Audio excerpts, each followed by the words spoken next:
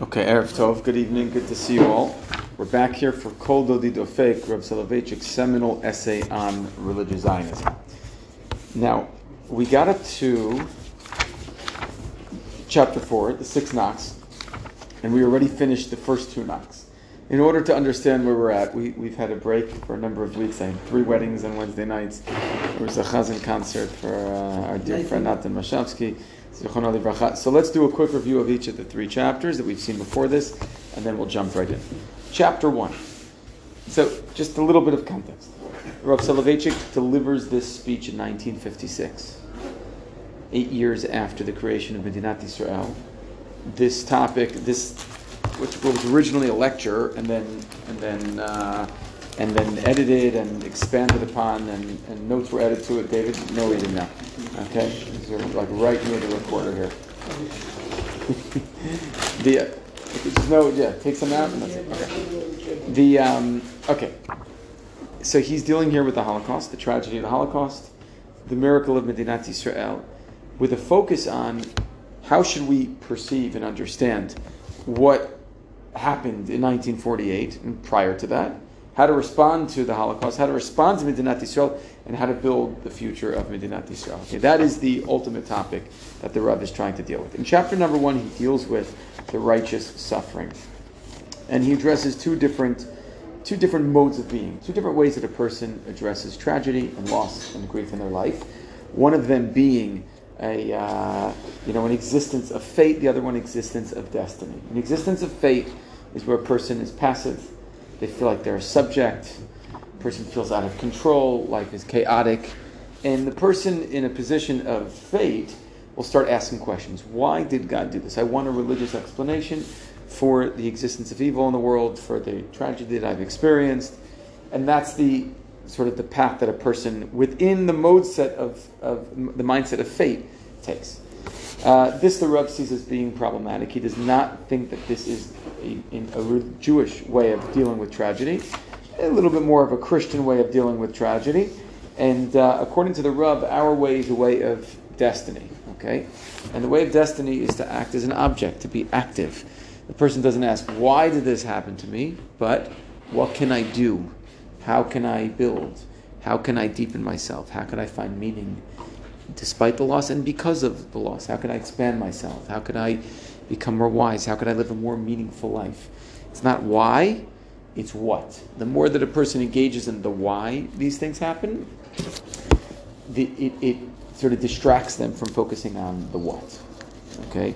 And the Rav believes that the halacha, with its active, sort of practical way of living, teaches us that the way to deal with crisis and tragedy is, one example is to do chesed. We increase chesed in the world, we increase goodness in the world, and that's again what? What can you do when tragedy befalls you? This is what you can do. And that's chapter 1. Chapter 2, the Rav brings in the story of Eov, and he teaches us that indeed this is the message of the story of Eov. Eov originally, they're dealing with all these theological explanations and answers and rationalizations, and again, that's functioning within the mindset of fate. But ultimately, the message that Eov learns is that he needs to pray for others. He needs to enter a chassid community. He needs to think about others as a result of the crisis. And this is an example of an existence of destiny, okay, of choosing how can I respond to this. I don't know why it happened, but I can choose how I respond. That was chapter 2. Chapter 3, the Rav talks about the missing the appointed hour. Okay, missing the appointed hour. And he talks about that sometimes there are messages that God sends us, and that we need to respond. We need to see the message. We need to understand what God is trying to tell us. And sometimes this could be in the form of God sending us a message through crisis or suffering, but also in a positive sense. Okay, and so the Rav gives a few examples of the importance of timing. One example is Sancherev Melech Ashur, who the Gemara tells us could have been Mashiach if not for the fact that he didn't give praise after Hashem wiped out the Assyrian army. Timing matters. Timing is everything. Okay? Another example. when you take your lulav and your etrog and you blow your shofar and you daven shacharit mincha and arvit. Timing matters. You can't daven mincha at 12 o'clock at night. You can't daven shacharit at 6 p.m. in the evening. Timing matters in halacha, in Judaism. Other example is the difference between Shaul and David. Both Shaul and David sin. Shaul doesn't listen to Shmuel when he tells him to destroy Amalek. David takes Uriah and Bathsheba, kills Uriah and sleeps with Bathsheba. But what's the response? By Shaul, there's this long, procrastinated, sort of hesitant response of, salachte, I made a mistake. By David, chatati l'Hashem, I sinned. Immediately, the timing matters. And of course, Shir HaShirim, which is the example the Rav really has in mind. Shir HaShirim, Song of Songs, the love song between the Jewish people and HaKadosh Baruch Hu. It speaks about the romance, the yearning, the searching, the running after, the love. But it's never consummated. In the Shir HaShirim, the love is never consummated. They're still running after each other. Because when Hashem is ready to rebuild the relationship with us, we're not ready. And when we're ready, God says, well, I'm not ready right now. So there's a little bit of this game. And please God, time of Mashiach will be a time when we all, we're on the same page.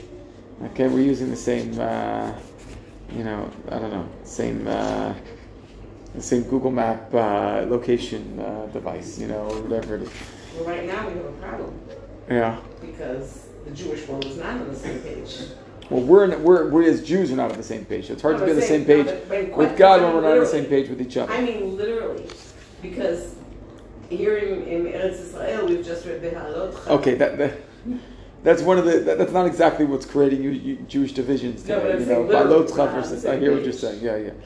And in Shir HaShirim, you have a story. The beloved is knocking on the door, and the Raya, the woman, is sleeping. She hears a knock in her dreams. There's someone there.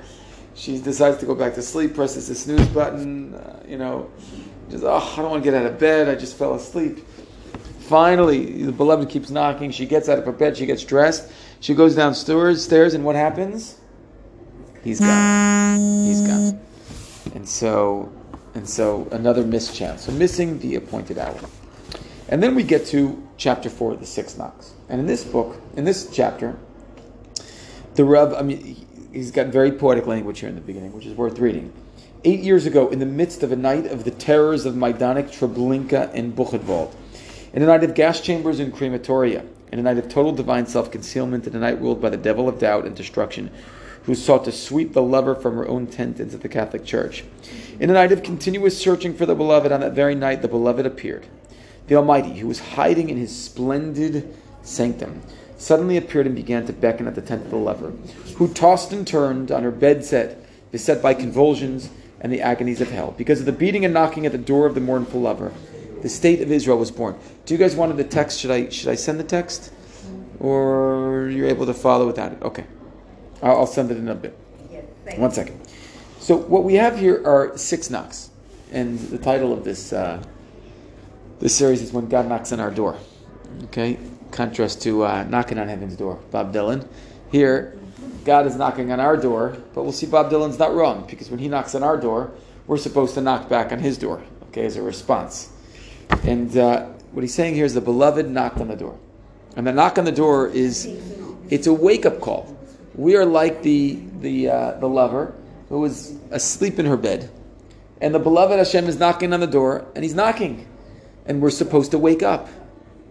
And there are 6 knocks that Hashem gives us. 6 knocks, I'm just speculating here, it relates to the 6 million Jews who were killed. 6 is a significant number. But what are the 6 knocks? So the first knock, let me just send you all the text again. 1 second. So now we try to understand what are the 6 knocks. Anyone remember what the first 2 were? The 6 knocks. The 6 knocks, number 1, the first knock, the knock of the beloved, was heard in the political arena. Israeli students, by the way, study this particular part of the text. Did I share you the story? Yeah. That a student of Rav once went to him and said, Rabbi, you should know that your book, Dodi Dofek, was included in the Israeli curriculum. Which part, he asks? This part of the 6 knocks. He says, The main part of the book is the first few chapters about suffering. That's where the Rav feels he was really saying something significant. And it's interesting that we focus on the positive parts, the 6 knocks, as opposed to also the harder, more challenging aspects of this. But anyway, the first knock was heard in the political arena. From the point of view of international relations, no one will deny that the rebirth of the State of Israel, in a political sense, was an almost supernatural occurrence. Both Russia and the Western nations supported the establishment of the State of Israel. So this was perhaps the one resolution in which East and West concurred during the Cold War era. Pointing out from a political perspective, it is miraculous that Medinat Yisrael was created. If we were to have a vote today, should Medinat Yisrael exist or not, then it would probably be, 175 to 30 against.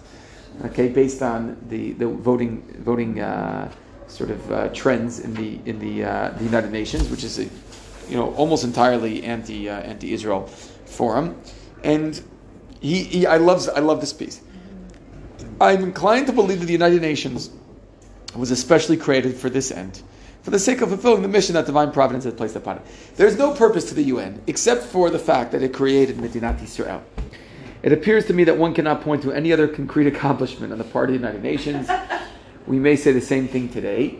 Listen, to give them a little bit of credit, they do a lot of refugee and welfare work. They do help people, with food in times of crisis. But there are many examples of the spinelessness of the United Nations and their different organizations, and especially when it comes to Israel.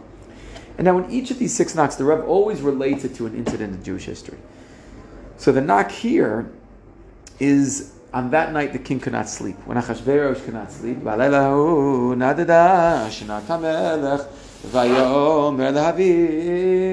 right? Let's say he remembers Mordechai saved them from Bigtan Vateresh. At this night, who's the king? The real king? Hamelech. Hamelech. Right? As we say in Yom Kippur. So it's Hamelech couldn't sleep. This is number one in the political realm. Second, the second knock is a military battlefield knock. That the tiny defense forces of Medinat Yisrael destroyed the mighty Arab armies. Okay? It's now, but that's the thing completely deconstructed. It's been deconstructed. The Tom Segebs of the world, the revisionists, some of the revisionist, hardcore left-wing liberal Zionist historians have tried to deconstruct some of this. And Nachon, listen, the Arab armies didn't have drones, okay, like they do now. Okay, they were disorganized. They were disorganized, but 1%. Okay, but we also had issues between the Irgun and the Lehi and the Haganah, and we couldn't get Jews into Israel, and we also had major problems. 1% of Israel's population was killed in the War of Independence. What would 1% be? Okay, if we would take Germany's population today. How many people live in Germany? 18 million. Imagine 800,000 people, dying. Or in America, can you imagine in America, in a War of Independence, 3.4 million people dying? Okay? Or if Israel was having a war today, 10 million people living in Israel today, imagine if 100,000 people were killed. Okay? Think about those numbers. The Yom Kippur War, how many people were killed? 2,500. War of Independence, 6,000. Okay, so, I hear what you're saying. Some of those, historians have sort of questioned some of the revisionism that they did. But there is, listen, the Arabs weren't the most organized army in the world. They did, though, hurt Israel significantly. They did manage to capture all of Yudav and Shomron at the time. They still hurt us significantly and drew a lot of blood. But it was as a result of our incredible planning and Tzva Haganah Yisrael, and we also believe that HaKadosh Baruch Hu was behind us. Okay, and we were much smaller in numbers in terms of sheer armory and armor and soldiers, no question about it. And this is another example, as he says, of the as we say in Al Hanisim. What do we say about the numbers in Al Hanisim? We say a few against the many. A few against the many. And he said it was really foolish what the Arabs did, because by fighting against us, they ended up losing. Okay, if they just agreed to the partition plan, Israel would have been a sliver on the coast, little part of the Negev, I think, a little bit of the Galil, and that's it. Jerusalem would have been an international city. But in the end, they decided to fight, just like Paro's heart was hardened. Paro, by the way, the Jewish people would have just gone out for 3 days, for a chag. Paro hardens his heart, the Jewish people leave for good. The same thing is true here. Same thing is true of the Israelites wandering in the desert. Mm-hmm. When the spies came back, and most of them were saying it's horrible, it's terrible to land the devours of people. And you're crying now? I'll give you something to cry about. Okay, third. Here's where we get to new material. Page 33, at least in my book here. Third, the beloved also began to knock on the door of the tent of theology. And possibly this is the strongest beckoning. I have on several occasions emphasized in my remarks concerning the land of Israel that the theological arguments of Christian theologians to the effect that the Holy One has taken away from the community of Israel its right to the land of Israel, and that all of the biblical promises relating to Zion and Jerusalem now refer in an allegorical sense to Christianity and the Christian church were all publicly shown to be false. If you think about it, us being in exile was the greatest proof that the Christians were right. They said, listen, you've been replaced. And here we are, wandering, the wandering Jew, from kicked out of France, kicked out of Germany, kicked out of England, kicked out of the Papal States in Italy, kicked out of Spain, kicked out of Portugal. I mean, there's no end to the wandering of the Jew. This is the suffering of the Jew is the greatest proof that the Christians replaced us. And lo and behold, what happens? We're back. We're back. Okay? And therefore, Christianity has a major theological issue with this. They're still today called the internationalization of Jerusalem. The what? They're still calling for this. Correct. And so this is very significant. What else here in this? Okay. So. This is right at the end of the piece on page 35. I always have a special sense of satisfaction when I read in the paper that Israel's reaction is not as yet known because today's Saturday and government offices are closed. Or when I read in the eve of Passover an item for the United Press that Jews will sit down tonight to the Seder table in the hope that the miracles of Egypt will return and occur today. Listen, my beloved knocks. That was the third. The fourth, the beloved knocks in the heart of the youth, which is assimilated and perplexed. The period of Hester Panim in the 1940s brought confusion among the Jewish masses, and especially Jewish youth. Assimilation increased, and the urge to flee from Judaism and the Jewish people reached its apex. Saying, listen, people are running away from Judaism. Who wants to be part of a nation which was a third of it was wiped out, that has no land, and no way to defend itself? Who wants to be part of this? Youth want to be part of something proud, something powerful, something strong, something mighty, not something weak. And he compares us, or the young people, to Yonah. Yonah is running away, right? He's boreach l'Tarshish, and he tries to flee God's presence. And he says, now with the advent of Medinat Yisrael, people want to come back. People feel pride. They feel, wow, it's amazing to be a Jew again, right? What was true in 1948 was even more true in 1967, right? 1967, at least Jews in America, I don't know about other places, starting wearing their kippot in public, right? 67 didn't just change what happened here in Israel. It's for all of world Jewry. Okay? And Jews felt connected to something bigger than themselves. Gave us a sense of, wow, we are living Jewish history. We're no longer just bystanders. Okay, we're in the game. We're players. We're not spectators. We're in the game. Okay, yafeh. Now, I do want to mention that this has unfortunately changed a little bit amongst certain parts of liberal American Jewry. Less so here in Israel. But in America, there's a very unfortunate reality where in Reform and Conservative and Reconstructionist and liberal synagogues, they don't really talk about Israel much.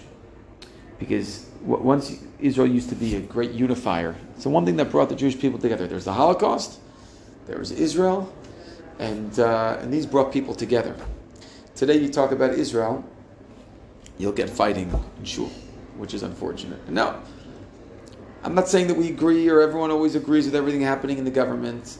This is before discussion about judicial reforms. This long preceded. This has to do with Jews not feeling connected to the one Jewish sovereign entity that we've had in the last 2,000 years.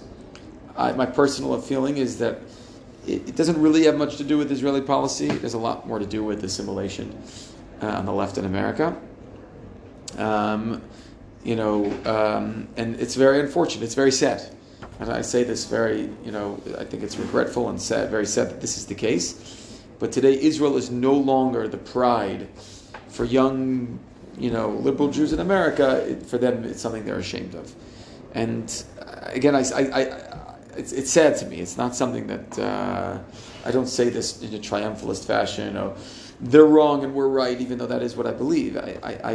It's sad because I want them to feel connected to Israel. I want them to feel like this is a homeland, a place they can come visit. I want them to know that if they ever needed anything, this is the one place they could always call home. And America should continue to be a wonderful place for Jews to live. And I want Jews to come here because they want to come here, not because they're afraid, not because they're terrorized or because of anti-Semitism. I want to choose to come to Medinat Israel and to identify with it. That's why the Jews in South Africa are running away as well. And coming in, they want to avoid England, America, okay, Australia, they're coming here again. Yep, correct. 45, 50 plane loads. And the reform movement actually worked out of the system. They had their Pittsburgh Charter in 1906, 1907, that actively removed Israel from. They said America is Zion. Yeah, that was, but they undid that. No, they came back to Israel. Yeah, listen, kudos to them. In the 50s and 60s, many Reformed communities and certainly conservative were very supportive of Israel. Gave a lot of money, Israel bonds, and for sure, like I'll give you an example. For the I don't know if you know these personalities, but the Ruth Weiss, who's a professor at Harvard, now retired, and the Michael Orens of the world. Okay, they grew up in conservative America. Okay, and they've bucked the trend that they're still very incredibly pro-Israel. Okay, in contrast to their congregations where they grew up, which have gone in another path. But they're part of the dinosaurs of the conservative movement, and who are very supportive of Israel. I don't mean to say that conservative Jews are not. There still are many who are, but their synagogues have emptied out, and it's not like it once was. Okay. Tough. No, but if you go to the East Synagogue, you see how packed of 10 pictures, how packed it is on a Shabbos morning. Yeah. So you've seen pictures on a Shabbos morning? No, or these okay. Myself, no. They've got a proper band and they've got everything. Down to drums, to everything there. Yeah. Okay. Tough. The fifth knock, page 37. The fifth knock of the beloved is perhaps the most important. For the first time in the annals of our exile, divine providence has amazed our enemies with the astounding discovery that Jewish blood is not cheap. Okay, and this is fascinating.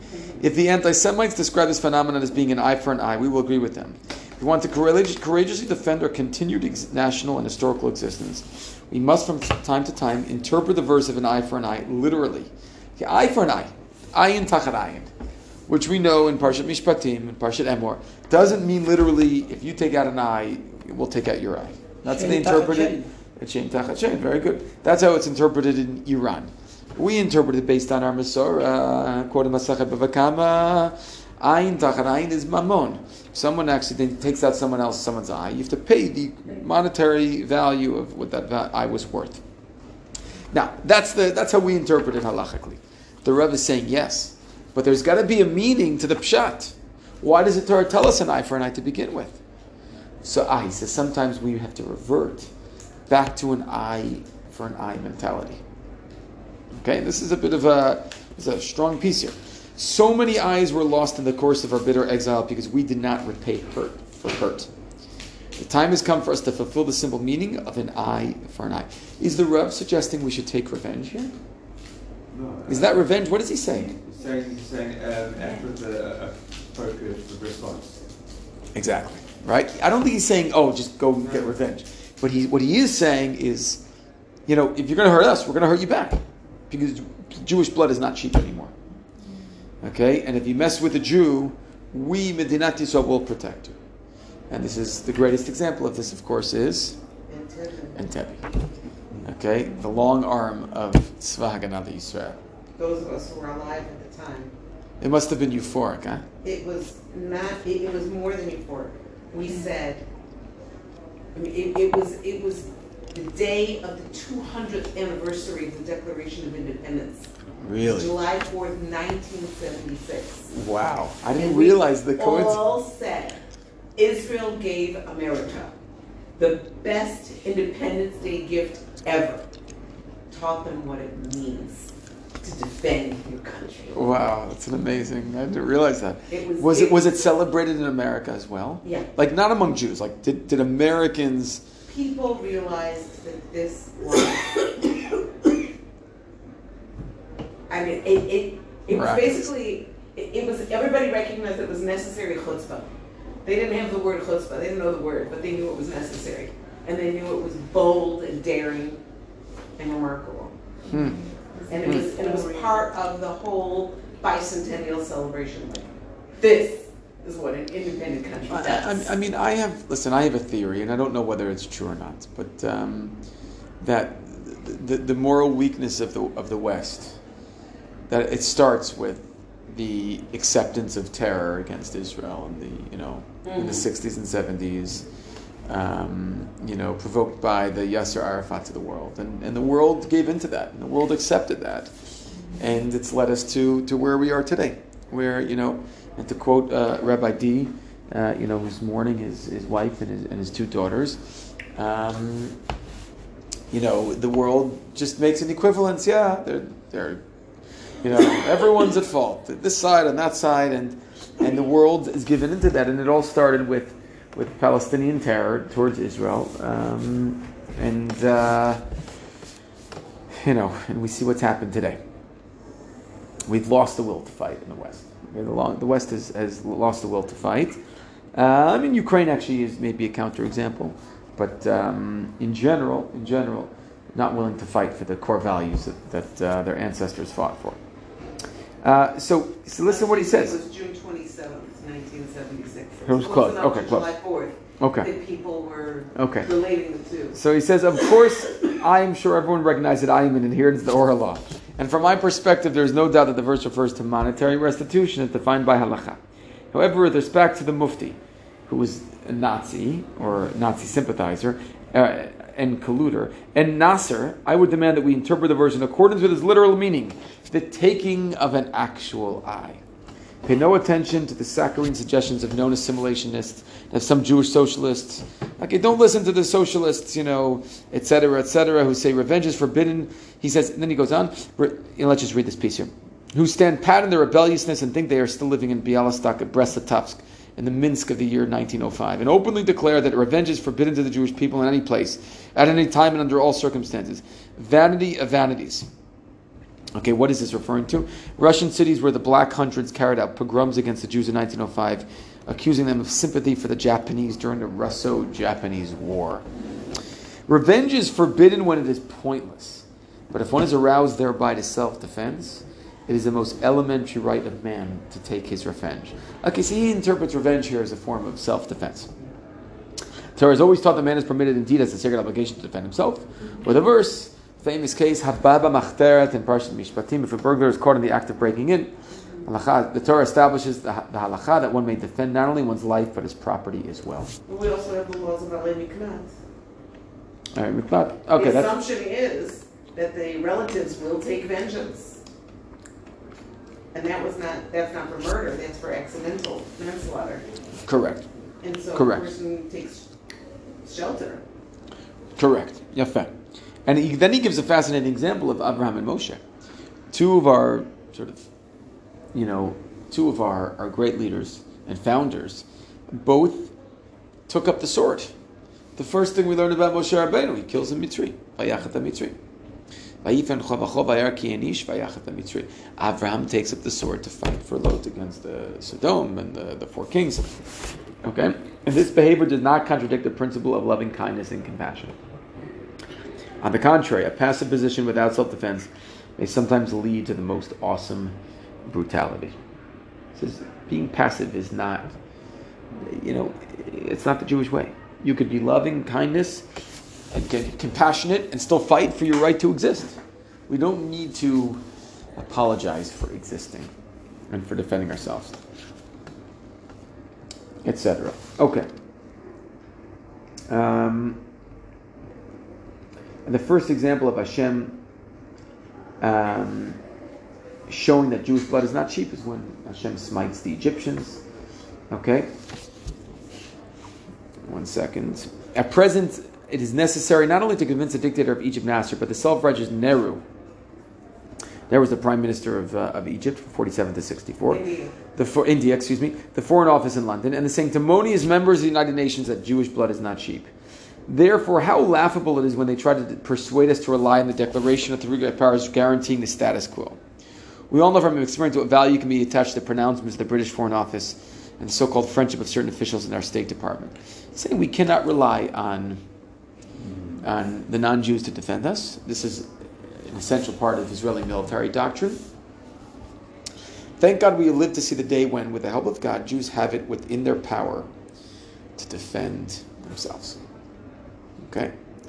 If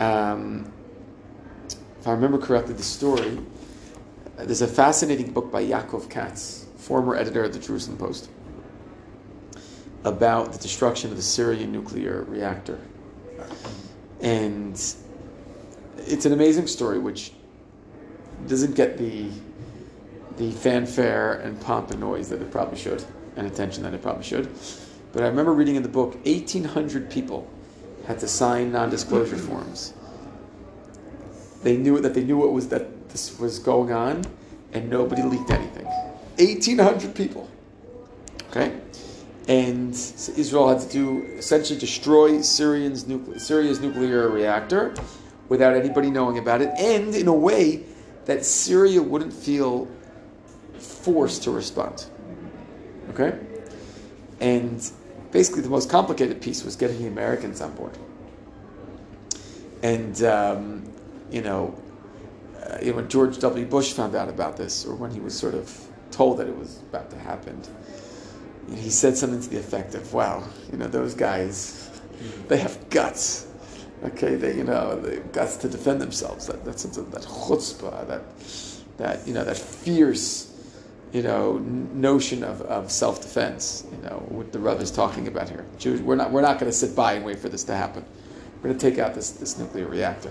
Okay, the second one in history the Jews have taken out, and please God, there will soon be a third. Okay, but I don't know. We gotta pray because it's much more complicated. Okay. So, the sixth beckoning. The sixth beckoning, of which we should also not lose sight, was heard at the time of the opening of the gates of the land of Israel. A Jew escaping from enemy's land now knows that he can find refuge in the land of his forefathers. This is a new phenomenon in the annals of our history. Up to now, when a Jewish population was uprooted, it wandered in the wilderness of the nations without finding shelter and habitation. Basically now, there's a home for the Jews, a sanctuary, a refuge. And in the first few years of Medinat Israel welcomed hundreds of thousands, if not millions, of immigrants who were kicked out of Sephardic lands, who, by the way, still need to be compensated for the billions of dollars worth of possessions and land that was confiscated by the Arabs when this happened. Okay, over 1 million Sephardic Jews came because they were forced to leave their countries from Morocco and Iraq and Egypt and Iran and all these different countries, and they now have a place to come to, which they didn't have before. Okay. And had Israel been born before the Hitlerian Holocaust, hundreds of thousands of Jews could have been saved from the gas chambers and the crematorium. Of course, the borders of Israel were closed because of the Brits. This is a shame on the British record, but they closed the Israel, especially during the Holocaust. The white paper. White paper.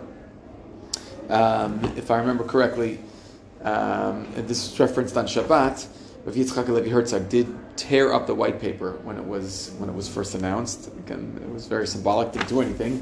White paper was still in existence, but the Jews, tried to get, to get people to smuggle people in, and they did succeed to some degree. But imagine how much easier it would have been to save lives had the borders of Israel been open to them. That is chapter 4. I do want to share with you a piece written by the former rabbi of the community that I grew up in, Rabbi Stephen Przansky from B'nai Shern, Congregation B'nai Shern in Teaneck. And he wrote a piece in the most recent, or one of the recent Mizrahi magazines, arguing that there are a new 6 knocks that took place since the Rav wrote this piece. Anybody want to guess what were those 6 knocks? Water technology. I think water technology. Israel's a water superpower. Technology in general. Okay, the AI and startup nation. Yeah. What else? We mentioned it before. An incident in Tabi. Okay.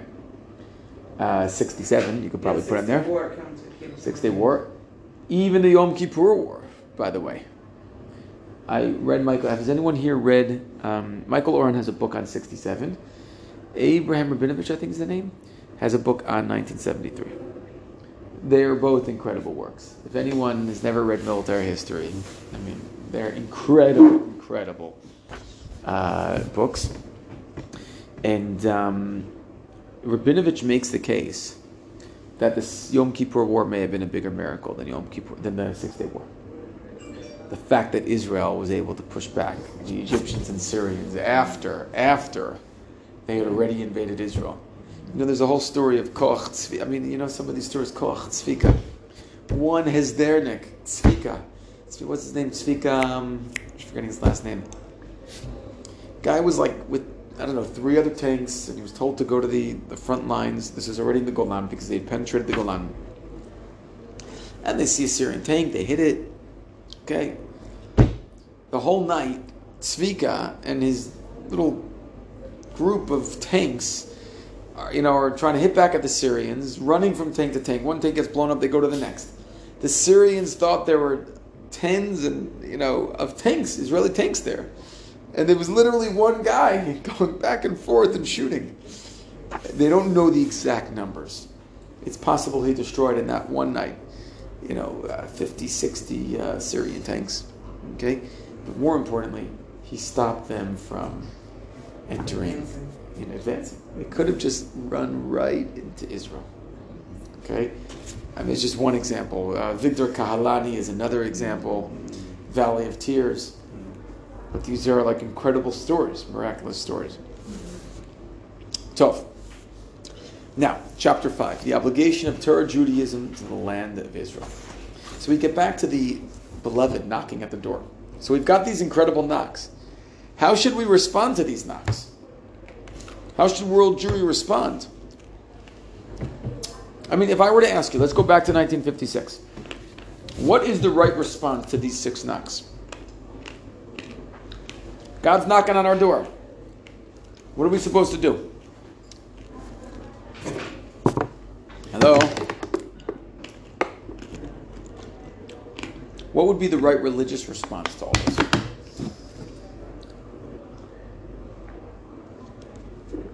Certainly answer the call of charity.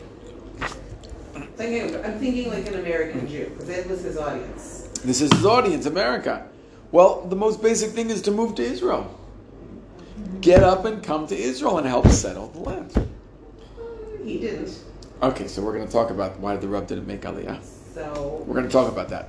But put him aside. That's an ad hominem argument. Those are post-war years, and there was the 1950s were an incredible boom time in America. Oh no, we could give many good reasons and excuses. For why Jews didn't. The reasons or excuses. I'm stating a fact that the Jews were not about to do that. No, beseder, but he's not just talking to American Jewry. In general, if we're, how should we have responded? We're so concerned about Israel's, 8-kilometer borders, and that it's not populated enough, and that the Negev is in, we called in the Negev and the Galil. You know what American Jewry needed to do at this moment?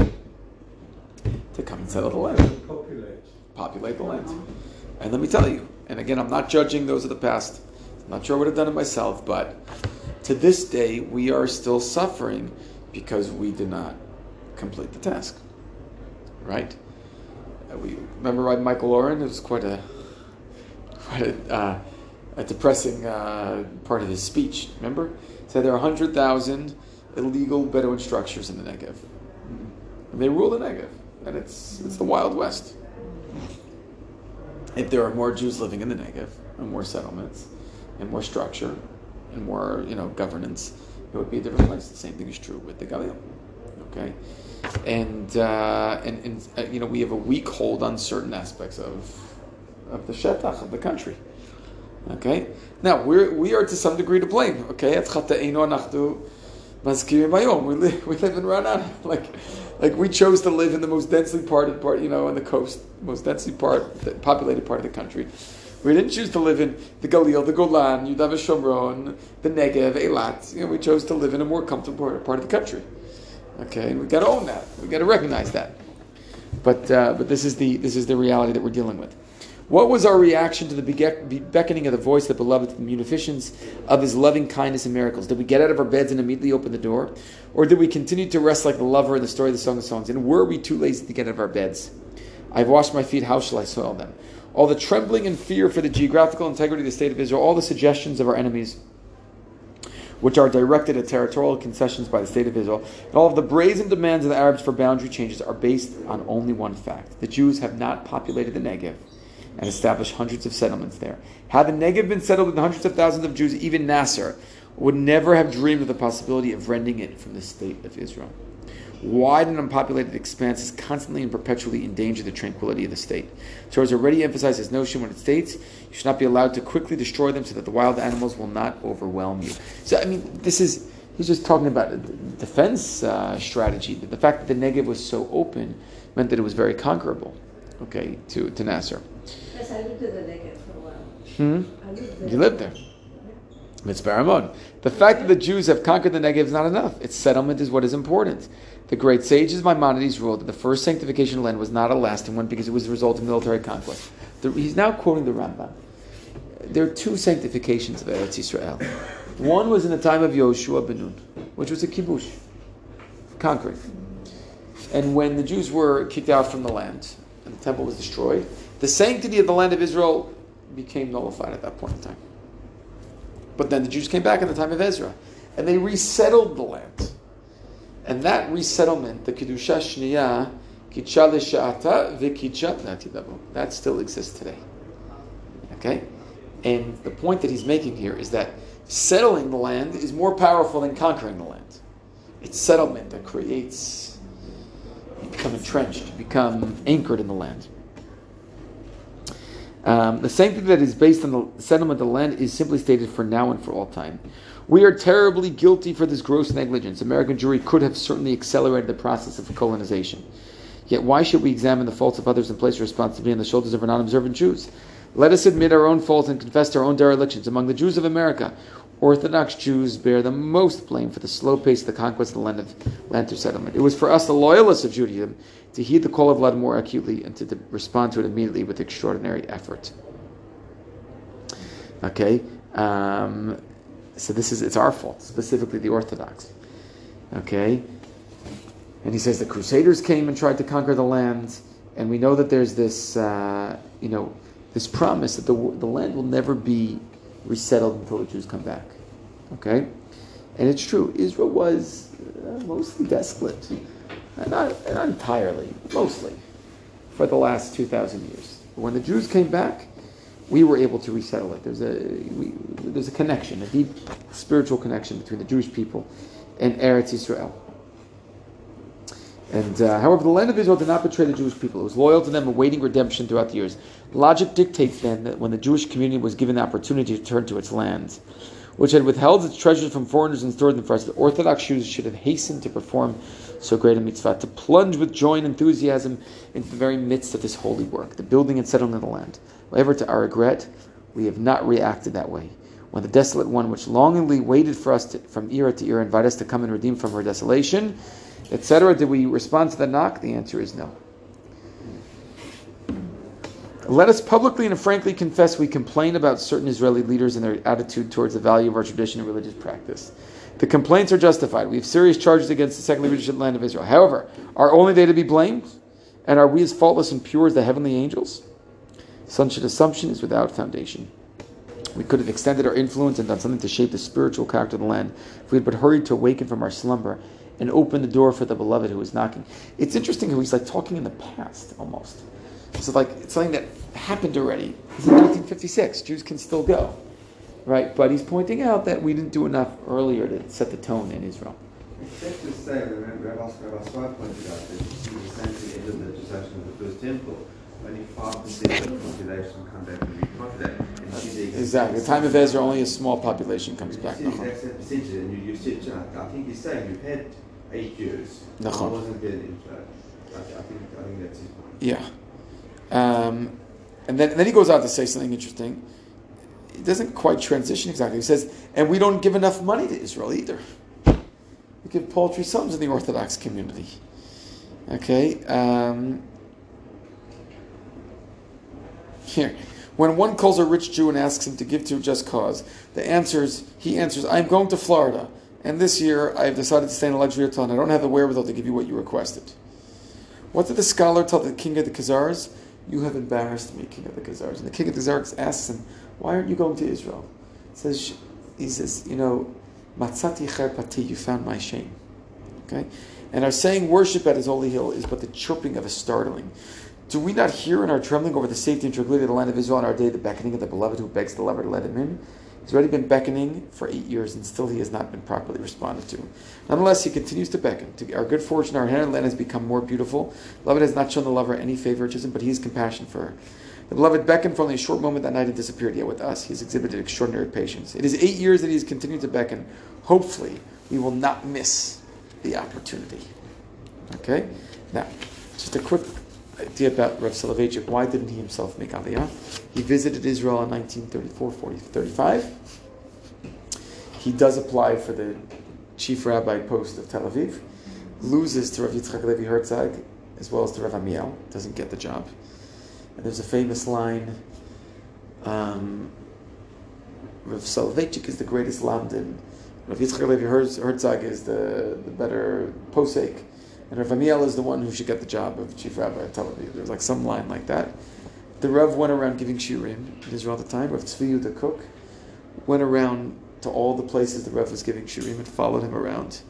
And he went and told his father, Rav Kook, who was sick at the time, about the Rav shiurim. And he said, this young Soloveitchik reminds me, he was born in 1903, he's 32 years old, 33 years old. He reminds me of the grandfather of Chaim Soloveitchik in Volozhin. Okay?